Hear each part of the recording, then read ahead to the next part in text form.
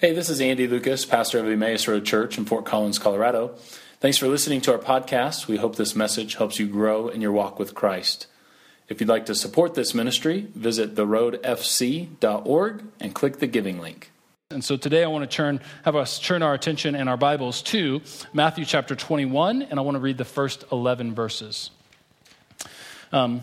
Now, as they approached Jerusalem and came to Bethphage on the Mount of Olives, Jesus sent two disciples, saying to them, "Go to the village ahead of you, and at once you will find a donkey tied there with her colt by her. Untie them and bring them to me. Now, if anyone says anything to you, say that the Lord needs them, and he will send them right away." And this took place to fulfill what was spoken through the prophet. "Say to the daughter Zion, see, your king comes to you, gentle and riding on a donkey, and on a colt, and on the foal of a donkey." So the disciples went and did as Jesus had instructed them. They brought the donkey and the colt and placed their cloaks on them for Jesus to sit on. And a very large crowd spread their cloaks on the road, while others cut branches from the trees and spread them on the road. Now the crowds that went ahead of him and those that followed shouted, "Hosanna to the Son of David! Blessed is he who comes in the name of the Lord! Hosanna in the highest heaven!" Now when Jesus entered Jerusalem, the whole city was stirred and asked, "Who is this?" And the crowds answered, "This is Jesus, the prophet from Nazareth in Galilee." All right, let's say a word of prayer and jump into this morning's message. Heavenly Father, we are thankful for your presence here with us today, thankful for the opportunity to gather on this Palm Sunday where we remember that, in fact, you are King over all the world, and we recognize you as King today. And we pray, God, that as we look at the layers and the complexities of this story, of how you entered into Jerusalem on this very first day of Holy Week, I pray, God, that you would illuminate our hearts and minds, not just for understanding of your word, but for the application of your word, that we may take today a valuable lesson that we can begin to apply to our lives through the encouragement and the empowerment of your Holy Spirit. And so, God, be with us in these moments together, we pray. And we ask it in Jesus' name. Amen. Palm Sunday is a deeply political story. Just reading it on the surface, we wouldn't catch on to this. To us, palm leaves, cloaks, and shouts of Hosanna are really nothing more than, palm leaves, cloaks, and shouts of Hosanna. But if we understand the context, we realize that Jesus' entry into Jerusalem on this Sunday is really nothing short of a political rally. So I want to take a moment just to look at what are these symbols that are given to us in this story. What is their context, and what do they then mean on this day when Jesus was entering into Jerusalem? And we begin with the palm leaf or the palm branch. This was a symbol of prosperity. It was often used in illustrations that decorated the temple. And so in the temple, which is all this elaborate material, this beautiful building, this wonderful architecture, in the midst of all of that, for decorations was used illustrations of the palm as a way of implicitly saying this is a place of prosperity. In fact, when Ezekiel gives his vision of the new temple, the palm leaf is absolutely included as a vital part of that picture. But the palm leaf was also a sign of victory. It was often used to welcome a king or a war hero back home from all of their travels. And so when we look at the waving of the palms, what does this mean? What was the crowd saying about who they believed Jesus actually was? Well, we can say that the crowd was essentially saying through the waving of palms that Jesus was coming to bring victory and usher in a time of prosperity for the Jewish people. He was, in fact, their hero, ready to wage war. And then laying down of cloaks, I want to read to you 2 Kings 9:13, which says this. "They quickly took their cloaks and spread them under him on the bare steps. And then they blew the trumpet. And they shouted, 'Jehu is king.'" Jehu sounds like a Star Wars name, does it not? George Lucas missed out on a good opportunity there. So we read that in 2 Kings, this laying down of cloaks is a sign of royalty. But in this passage, what's really interesting is that they are proclaiming Jehu as king. But what's most interesting about this is that at this time, Jehu is not king. Jehoram is king. And so the act of laying down one's cloak was a sign of loyalty that this person is in fact and functions as your king, that you are recognizing them as king, whether they hold that office, the office of king or not. And so laying down your cloak before someone could actually be a subversive way of saying, this one is king and the other is not.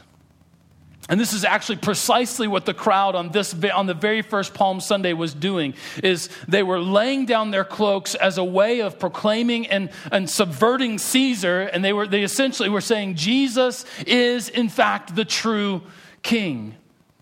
And so you combine these two elements, these waving of palm branches, a sign of victory. Our Savior has finally come to wage war against our enemies. And then we lay down our cloaks and say, Jesus is in fact the one true king. Jesus is king, Caesar isn't, is essentially what this crowd was saying. And then they shout, Hosanna to the Son of David. And they give Jesus this very particular title, the Son of David. And if you look at the history, you realize that 1,000 years earlier in this same city of Jerusalem, David had built the temple. He was a hero of the faith. And it was said and prophesied that the world's true Messiah would come from the line of David and be a son of David. And so you have the waving of the victorious palms. You have the laying down of the cloaks. You have the shouts of Son of David. All of this leading to this crescendo of expectation that Jesus is, in fact, this long-awaited Messiah, this royalty, the one true king. And we could say then that all of this royal expectation was summed up with their shouts of Hosanna. And Hosanna, what Hosanna actually means is save us. And so as we this morning were waving palm branches, and many of you were shy, and that's okay.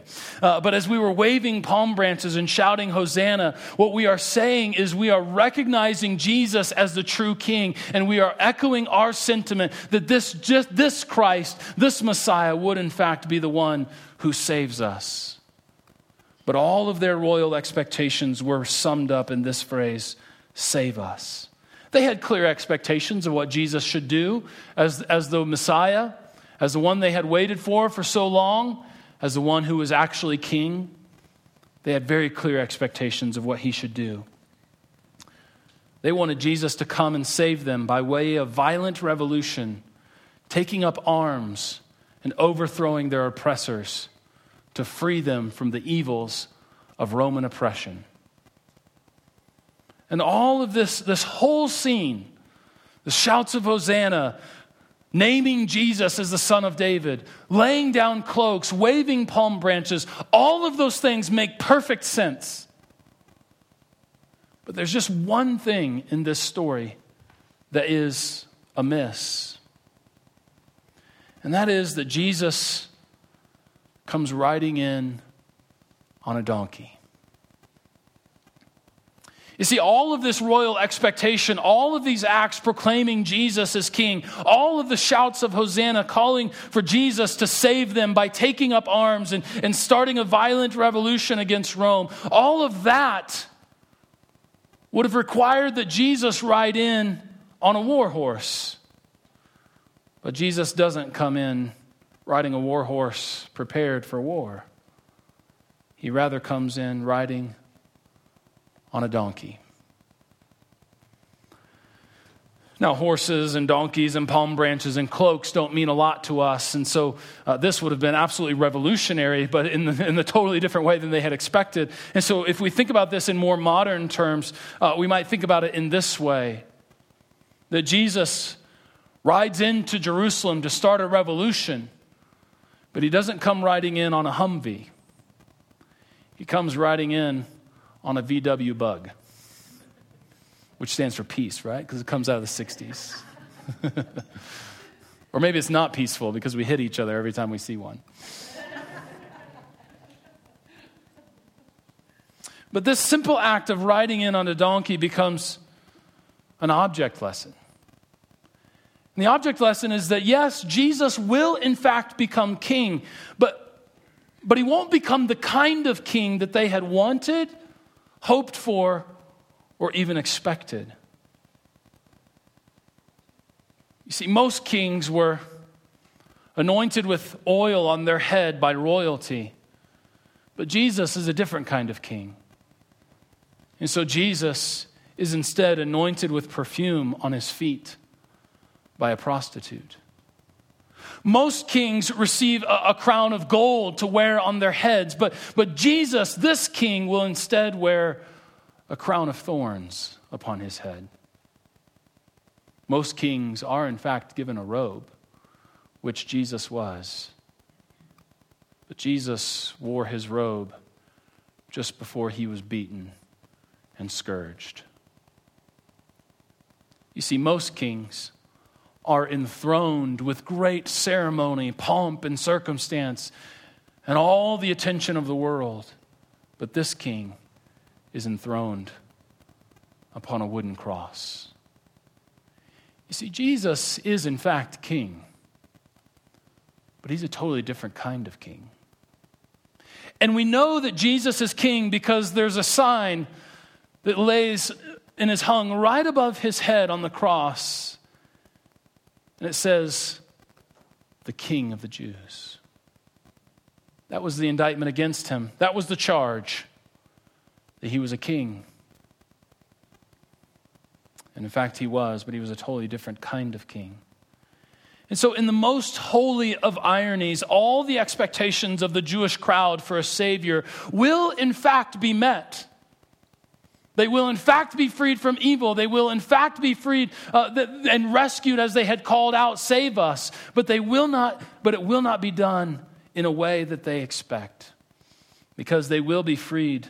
They wanted to be freed from the evil of Roman oppression, but instead they were freed from the evil of sin and death. And their shouts of Hosanna, their shouts of save us will in fact be answered, but they will be answered by Jesus taking violence upon himself, not by Jesus taking up arms against other people. And so what Jesus was showing them on this day when he rides into Jerusalem on a donkey instead of a horse, Jesus was showing the crowd that in fact he was becoming who and what they wanted, but he was doing it in his own way. And I think that's really important for us to understand, is that Jesus was accomplishing exactly what they wanted and exactly what they needed, but he was doing it in his own way. The second line of our mission statement here at the church is, pursue Christ as King. They say that in order to be memorable, a mission statement has to be 12 words or less. I think ours is around 15. And so whenever I have a covenant partner class, I say, do you know our mission statement? And everyone says, and they can never come up with it. So we're just a few words too long. But present Christ as Savior, pursue Christ as King, and partner with Christ in service.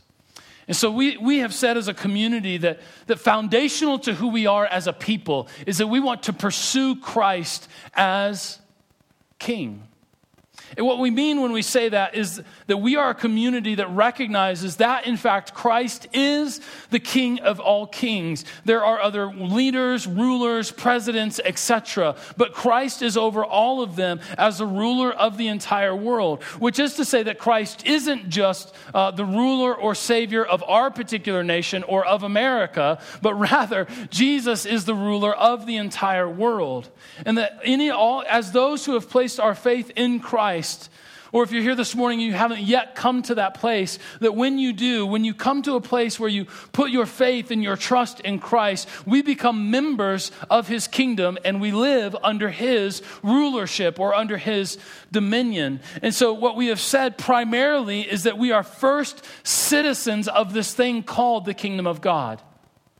And yes, we belong to whatever nationality or whatever our citizenship is otherwise, but our primary allegiance and our primary citizenship belongs to this reality called the kingdom of God, which means then, as we recognize Christ as King, we want to pursue what it means to live with Him as our King. And so we pursue what it means to live with Christ as King over our lives, as the object of our worship, as the holder of our allegiance, and ultimately then to bring His kingship to bear on the world by modeling just the kind of king that He is. And so I want you to see this connection or this reality that through his life and through His ministry, Jesus is embodying and He's proclaiming this reality in the world called the kingdom of God, which means the reign of God or the rule of God. And that is to say, it's what the world looks like when God is in charge. That's the kingdom of God. And so every time that two people that are at odds with one another forgive one another and reconcile, the kingdom of God is present. Anytime a hungry person is given food to fill their stomach, the kingdom of God is present. Anytime forgiveness is offered, for the kingdom of God is there. It's present. It's real. It's reality. And so the kingdom of God is this thing out in the world. And what we're doing is we're pursuing Christ as the King. And so there is such thing as the kingdom of God, and then as the people of God, we recognize Christ as King, and then we are called then to embody that kingdom to the rest of the world. Does that make sense? That we are given a mission, we're invited to participate in this thing that God is doing in the world. And so there's a very firm connection between all of this. But if we are going to model and bring to bear to the world what kind of king that Jesus is, then we're going to have to understand who Jesus is as King. We're going to have to know and explore the ways in which the kingship of Jesus is different than just any other king. And I want to submit to you today 3 things that the kingship of Jesus challenges in our lives. And the first thing is that Jesus' kingship challenges our assumption that peace can be won through violence. The kingship of Jesus challenges our assumption that peace can be won through violence. In our world and in our culture, whenever there's discord, whenever there's evil, we often assume that the quickest, the easiest, the most natural way to meet that evil is by violent retribution. And that is precisely what the Jewish folks of Jesus' day wanted, expected, were hoping for. That Jesus would ride into Jerusalem, that they would wave their palm branches, that they would call Him the Son of David, that they would lay down their cloaks, recognizing Him as King, and then He would march in on His horse, ready for war. But He doesn't do that. He marches in on a donkey. Which, on one hand, is so unexpected. But on the other hand, if you recognize the teaching of Jesus, the ministry of Jesus, you realize that all during His ministry, Jesus taught His followers to love their enemies, to pray for those who persecute them. He taught entire crowds of people to offer forgiveness just as they had been forgiven. Jesus came to establish the kingdom of God and bring salvation, and He is in fact called in His birth narratives, the Christmas stories, He is called the Prince of Peace. You see, the world was changed forever through this man who taught forgiveness, enemy love, and is called the Prince of Peace. And all of that was accomplished without resorting to violent revolution, but instead Jesus defeated evil, sin, and death. The big 3. Jesus defeated the big 3 by taking violence upon Himself rather than bringing violence upon others. And so as followers of Jesus and as citizens of the kingdom, we are called to then model our lives after this King, to embody His kingship in the world. And if we're going to do that, we need to allow our assumptions that peace can come through violence to be challenged. Now, let's have a moment of honesty, right? This is really, really hard. It's really hard to get a hold of and to grasp. Because number one, it's just so ingrained in us that this is the way that you meet evil. You meet evil with violence. That's how you do it. But it's also really hard when you recognize that violence isn't just bums. That's a combination between bombs and guns. It's also what you're sitting on. So, violence isn't just guns and bombs, right? But violence can be words. And this is really hard because whenever I'm hurt, I'm not ever tempted to break out a gun. And chances are you probably aren't either.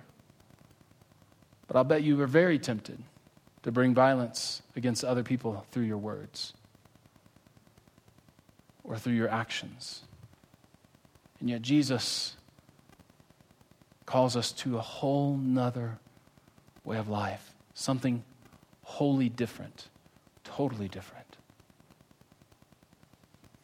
It's also really hard because we live in an extremely complex world that makes this difficult. And as I've already said, whenever I'm tempted to do violence against other, I'm not often tempted to bring physical violence against another, but I'm regularly tempted to bring violent words or violent attitudes against others who have hurt me. And in those moments, here's the only way that we can fight against this. In those moments, I pray, God, would you expand and would you sanctify my imagination so that I can see a way to peace that doesn't include me resorting to violence. I am utterly convinced that the only way for the people of God to become a peaceable people in culture is that we would pray and that God, through his grace, would give us an expanded and sanctified imagination so that we might begin to explore and see ways that we might pursue peace that does not come through violent means. We need God to expand our imaginations. And so we need to practice prayers that say, Lord, would you show me what it looks like to truly love my enemies? Lord, would you show me what it means to truly love those who have hurt me? And God, maybe this one, God, would you give me courage to actually pray for those who have hurt me? Because guess what? If I pray for someone who I consider an enemy or they have hurt me, it is very difficult to maintain and to continue to maintain a violent attitude toward that person when I lift them up in prayer. But can I be honest with you? It takes tremendous courage. It takes tremendous courage to lift up a prayer for someone who has hurt you so deeply. And so maybe part of the expansion of our imagination and the sanctification of our imagination to see a way to peace that doesn't include violent means would just be, God, maybe it begins with this, with the seed of, God, would you give me the courage to pray for those who have persecuted and hurt me?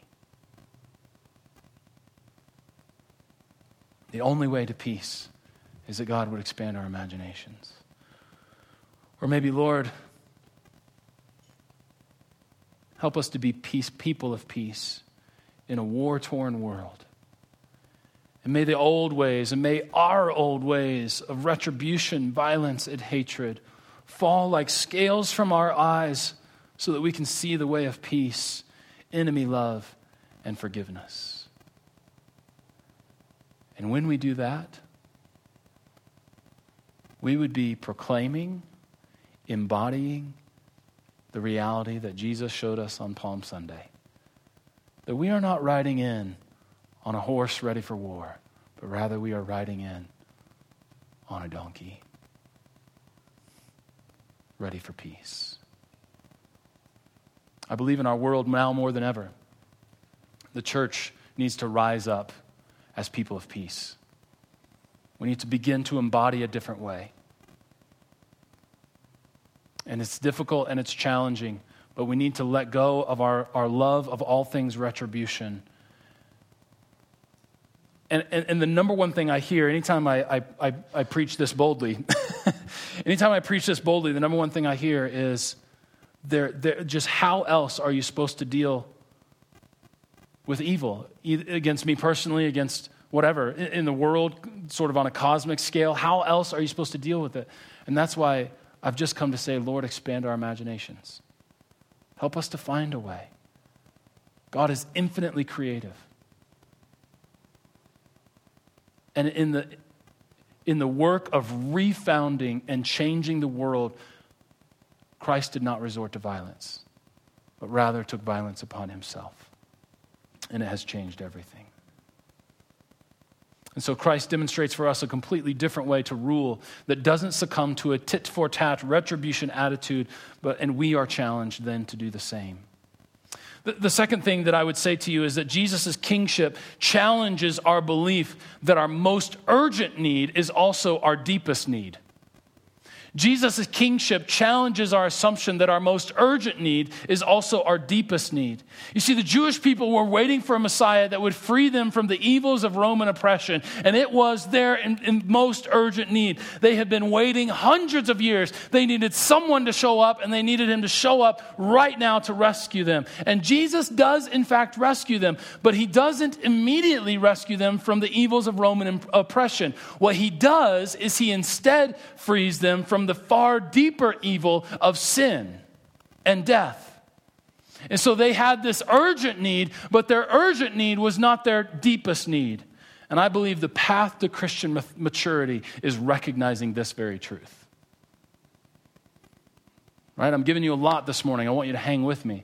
But I believe the path to Christian maturity is recognizing that there are times in our lives where our most urgent need is not our deepest need. And so when we are in a time of need in our lives, we are notorious for turning to God and telling him exactly what he needs to do in order to rescue us and the best way to do it, right? We want Jesus to, metaphorically, we want Jesus to ride into our city and become the sort of king that we want him to be. And so we say, Jesus, pay my bills and hurry. Heal this person and do it right away. Give me a job by this time tomorrow. Give me direction, and by the way, I need it by next week. Or the simple and the most common prayer, help! I'm certainly not putting those kinds of prayers down, because there are times in our lives where those are the only prayers we can muster. So I don't want you to misunderstand me today. Because there is good news. The good news is that Jesus intends to answer these prayers, but in his own way. Just like Jesus had every intention to save them as they were shouting Hosanna, but he was going to do it in his own way. And I would submit to you that behind the prayers we know how to express is often usually a need of the deepest kind that we don't know how to express.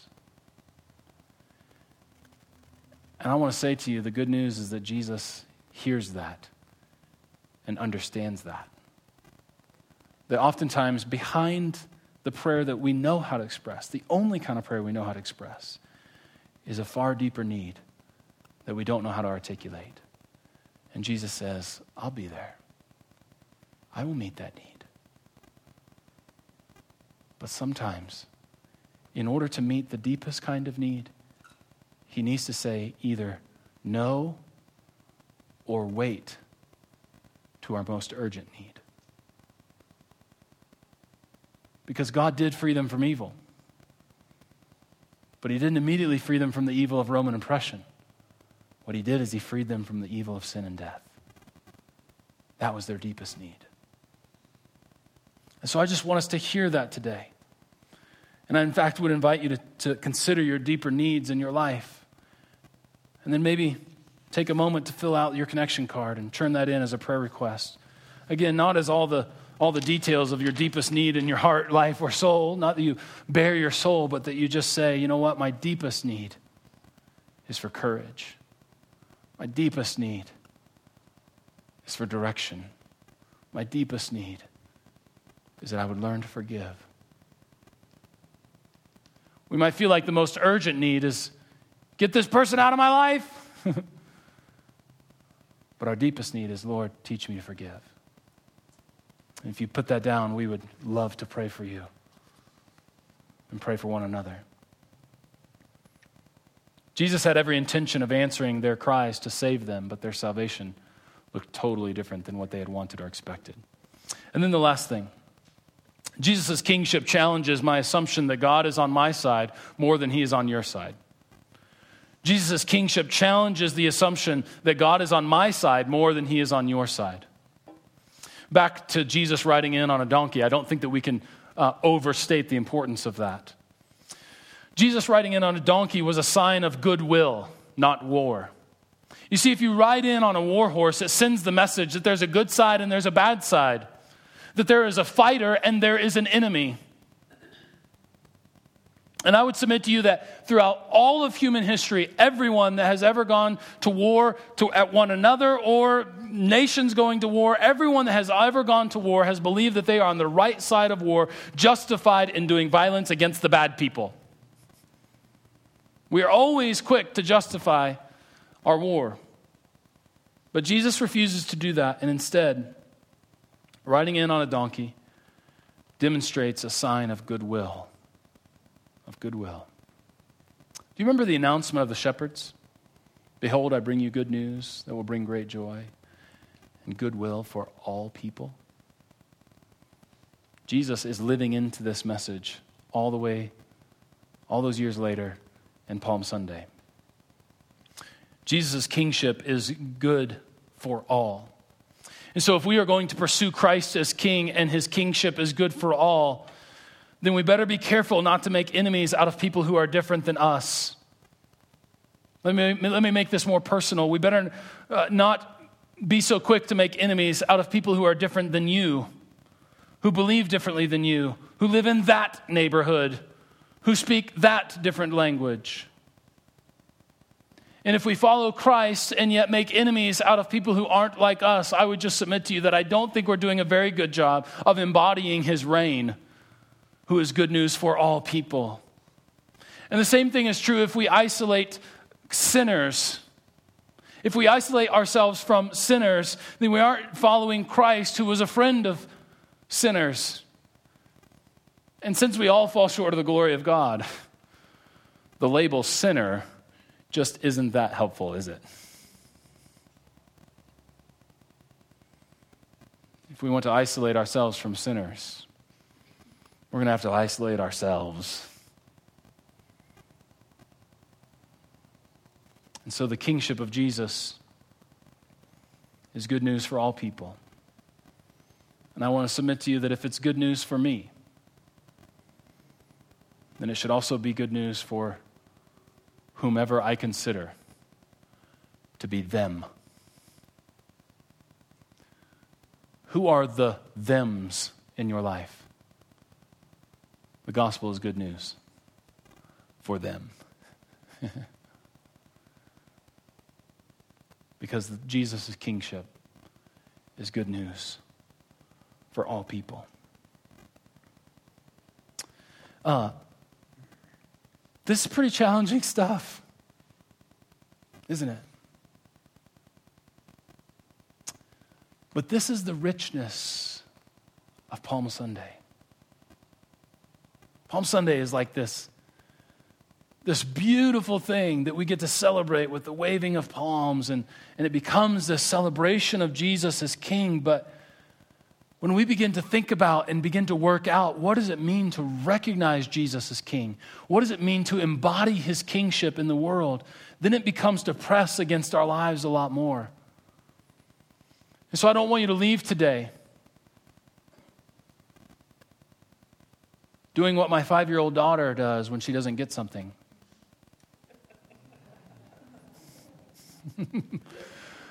Right? I don't want to leave. I don't want you to leave today feeling like I'll never do that or I'll never be able to do that. But rather, I want us to leave today just with a sense of, if nothing else, leave with a sense of awe at the beauty of the kingship of Christ.